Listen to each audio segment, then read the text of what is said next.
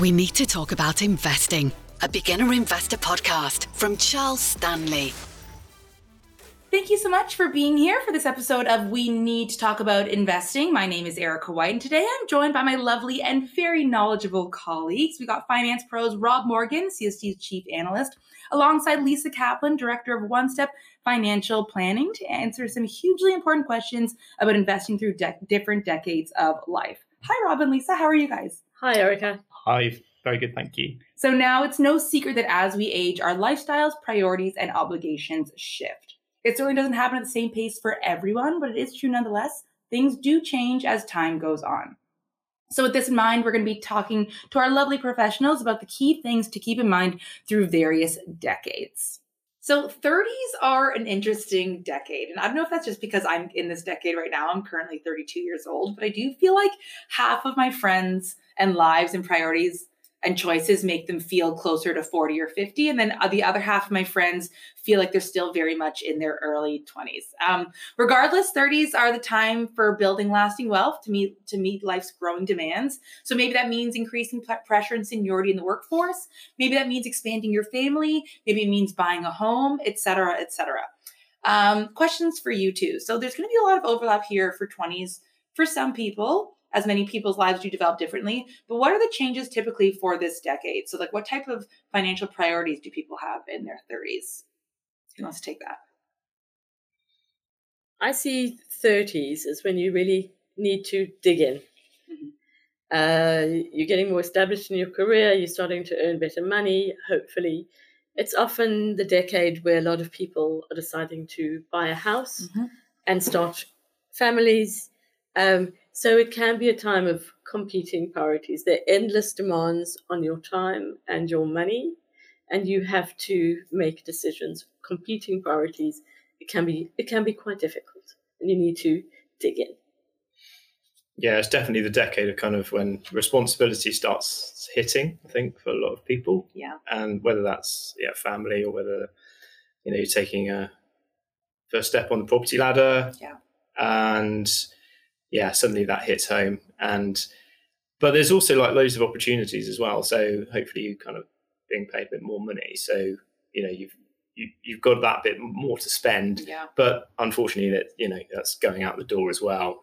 Certainly if you're starting to have a family as well. So really, really difficult because you've got to balance both those sides of the equation. What's coming in. You might feel a bit richer, but also poorer at the same time. Yeah. At the same time. And especially at the moment with the cost of living challenges that we're all seeing, because that's compounding the situation and the choices that people have got to make. Absolutely. So taking on debt, for example, taking on a mortgage is something that may be happening in this phase of life. So what are some things that we need to know about debt, generally speaking, and how important is it to have a strategy to tackle that? What do we need to know about debt?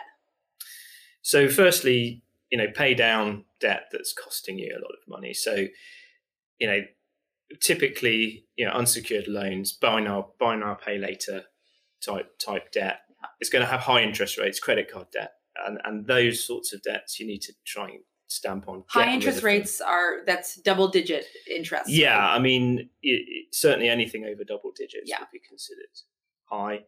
And, there's good debt and bad debt. And, that definitely falls into the bad debt category. With what we call good debt would be something that advances your financial position, like a mortgage where you can borrow relatively cheaply in the grand scheme of things. And you not right now. Debatable right now with interest rates obviously going up. But, compared to other forms of debt, then it's a cheap way, and it's a necessary evil because you've got to live somewhere, and whether you're renting or buying. So those more expensive debts are definitely need to be got rid of before you start sort of doing anything else really, and that then can set you up and build the foundations elsewhere. How important do you think it is, Lisa, to have a strategy to be tackling your finances or also tackling debt, et cetera, especially in your 30s? I think it's a really good idea. And that's put you in a really good position. I think in your 30s is possibly still too young to be being a picture of retirement, but there's still things that you can be doing, like it's difficult. It's got to be affordable. You've got to have the money to do things, but it's a good idea just to, what is your, lifestyle creep? Is your spare money going on your lifestyle? Lifestyle creep is something that I'm quite guilty of, honestly. Yeah. You're working hard, you're earning well, you want feel to like you enjoy want to the reward rewards. yourself. But I would say, be strategic and think, well, what's the best use of this money? As we were talking about, paying down debt, your mortgage, saving for the future. Mm-hmm. And you just don't get into expensive habits because that your lifestyle hasn't crept up. Totally. So what's the trade-off between investing and doing something like, for example, paying down your mortgage in your 30s? I don't know who wants to tackle that. So, I mean, that's an age-old dilemma for lots of people because, one thing's for sure, on your mortgage, you're going to be paying more interest on it and you're paying more back. The larger your mortgage is and the longer you have it, that's just the maths of the situation. But if you're not doing that and you're investing instead, you have to take the view that your investment return is going to be broadly speaking, is going to be better than the interest rate on your debt. So it's one thing if the hurdle is quite low, so 2 or 3%, which we have got used to for certain mortgages in the fairly recent past. It's different when it's sort of 6-7%. So it's a much harder dilemma. So both can work well. I mean, some people will invest to in 20, 30, 40 years time to help pay off their mortgage, and they'll endure the volatility and the ups and downs of the stock market along the way to try and do that. But it tends to be a lower risk thing to do to actually pay back some of the mortgage. But that said, if you're compounding returns and compounding your investment returns, that can work really well in the fullness of time. So, I'm going to sit on the fence with that one, and it really comes down to kind of your personal feelings, the amount of risk that you're comfortable with. And certainly, if you do pay back a bit of your mortgage and you've got more disposable income as a result, and you can save more and you can invest more that way, then perhaps that's a bit of a happy medium.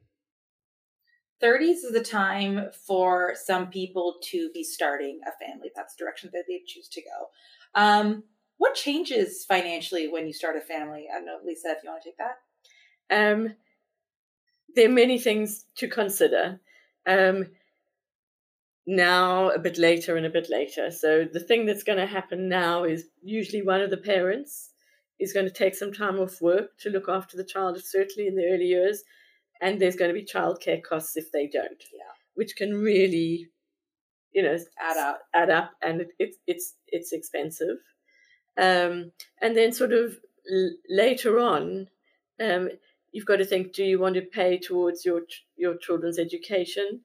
People I speak to are particularly interested in helping pay for university education, particularly if they've had the advantage of not paying for their own, and they want to pass that on to their children as well. A lot of I was going to say family planning. It's what I mean is sort of in between parents and children and grandparents working out who's paying for what going on. Often I see that. One thing that I've noticed, I have some friends that are starting families now that we're in our 30s. I did not realize how expensive childcare is. Oh yeah. I did not realize how expensive daycare is. For a lot of people, it's like the same as they get at their jobs. They're just giving it to a nursery, and that's definitely something that I think would be a shock for a lot of new parents, is the sheer cost of just keeping your kid safe during the day. It's, you want the best for your children. You want them to be in a good environment. And, childcare can really be that, for sure. Sort of financially alone, it can work out if you return to work and you put your child in daycare. Yeah, that would be fine. You still end up with some change. But often when you have your second child and you're paying for 2 lots of daycare, it just makes no financial sense. But you've got to think, okay, this is my career. I want to keep it going. So I'll take this for a few years, and then when they go to school, it'll all be better. Mm-hmm. So I think situations are definitely different from person to person. The other thing that you need to think about as you take on sort of responsibility through a mortgage or through a family is what would happen to your loved ones, your partner or your children, if something were to happen to you and you were unable to work. Many employers will give life cover or some sort of income cover, but it's something to pay attention to. It's not sexy, but it is important. One thing that I think starts to be on people's minds in their 30s is retirements and pensions. What do we need to potentially be considering there at this stage? By the time you're in your 30s, perhaps you've had a few jobs already. You may have left behind your trail of little pension pots, particularly now with auto-enrollment, where your employer has to pay into a pension and you have to pay into a pension, which is great. I think auto-enrollment is fantastic, but what that does mean is if you change jobs, you'll leave a trail of little pots everywhere, right? Yeah. Which can just be a bit messy, and you might want to think, do I want to put them together? You don't have to, but that can make sense. And also, it's one of those financial priorities. How much can I afford to put away in my pension? Because certainly if you're a higher rate taxpayer, the tax relief is very attractive. Yeah, I'd just add to that in terms of hopefully you've already started in your 20s, but by the time you get to your 30s, you certainly should have started. And the good thing is that, if you get a salary increase, then that's going to be reflected in your contributions. Well, it will if you're in a workplace pension, so you'll get a higher contribution from your employer, and you might be getting more tax relief as well. Certainly, if you're going into to paying high rate tax. So just keep going on that front and make sure you maximise that tax relief if you can. So just for people that are not totally aware, pension contribution from your employer, that's essentially free money, correct? Yes. I mean, who wouldn't want that? But I want to not everybody benefits from auto-enrollment. Mm-hmm. And the self-employed have to take this on themselves. And I would really encourage people who aren't benefiting from an employer contribution, automatic pension, they kind of need to be more active about it and decide what they're going to do themselves. Because future them will thank them big time if they're on top of that, especially at this point in their careers, right? Incredible as it may seem when you're in your 30s, one day you won't want to work anymore. Yeah. And I already don't want to work now. I'm joking. So consolidating pensions has been a real topic of conversation for my friends and I, especially many of us who have moved to London internationally, and we've had jobs in various countries all over the world. Can you talk a little bit more about pension consolidation and how that works? What do you have to do to find all your pensions? I would start with contacting my old employers and just asking them who the pension administrators were, what are the contact details, and then you just write off to them and say, I was employed at such and such company from this year to this year. Where's my pension? Where's my pension? Your national insurance number is really helpful because that's often how people track you. There's a government website on gov.uk which you can put in where you were employed, and it'll tell you which pension scheme to contact, which can be quite useful as well. Oh, that is a fabulously useful tool. Yeah. Okay, next question here. There can be tons of competing priorities in your 30s. I think you're pulled in tons of different directions. How do you organize and deal with the push-pull tug-of-war that comes with being at this phase of life, especially when it comes to your finances? It's really difficult. Like you say, lots of different things going on and changing situations as well, and phases that you're moving through. So the way I would try and think about it is through goals.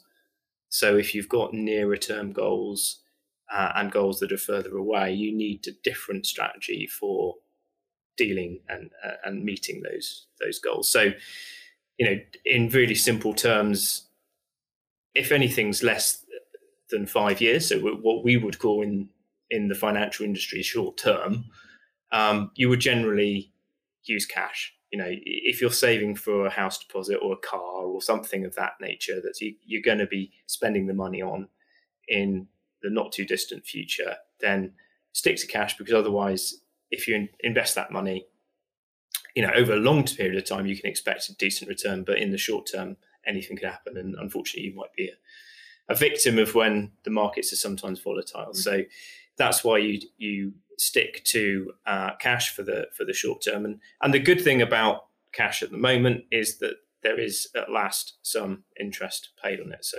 shop around, search around for the best cash account that you can find that suits your circumstances. So, different pots of money. If you are, starting to think about your kids' education and any costs surrounding that, then think about junior ISA. So, what your goal is will also dictate how you invest, the type of product that you've got. So you've got junior ISAs for children. There's a nice tax-free account that parents and friends and family can contribute to as well.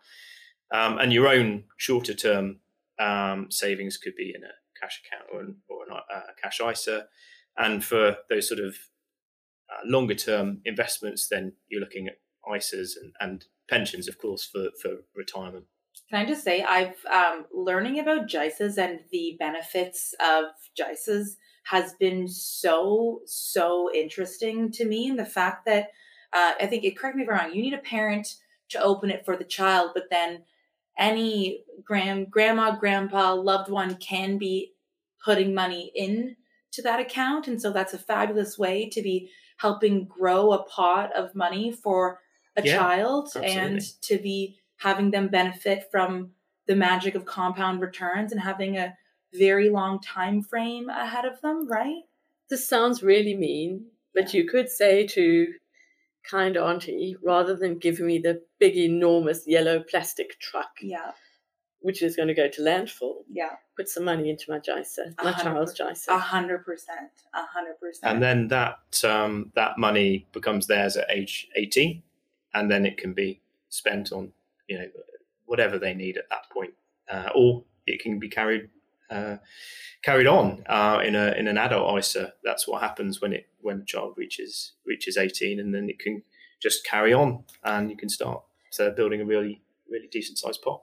And I mean, they have complete control. They can do anything they like with it when they're 18. So you've got to get the education in. But it's a good tool to teach them about finances as well, that they'll take forward in their lives. It's good. Absolutely. Well, Lisa, Rob, thank you both so much for all your expertise here today. And thank you to each and every one of you for listening. If you're keen to learn more about personal finance or investing more generally, join us for one of our free webinars, download our guides, watch our video content, or have a free 15-minute chat with one of our experts. The road to financial freedom starts with one simple step, and the journey is about more than just money. Thanks so much again, you guys. Bye-bye. We need to talk about investing, a beginner investor podcast from Charles Stanley. The value of investments can fall as well as rise. Investors may get back less than invested. Past performance is not a reliable guide to the future.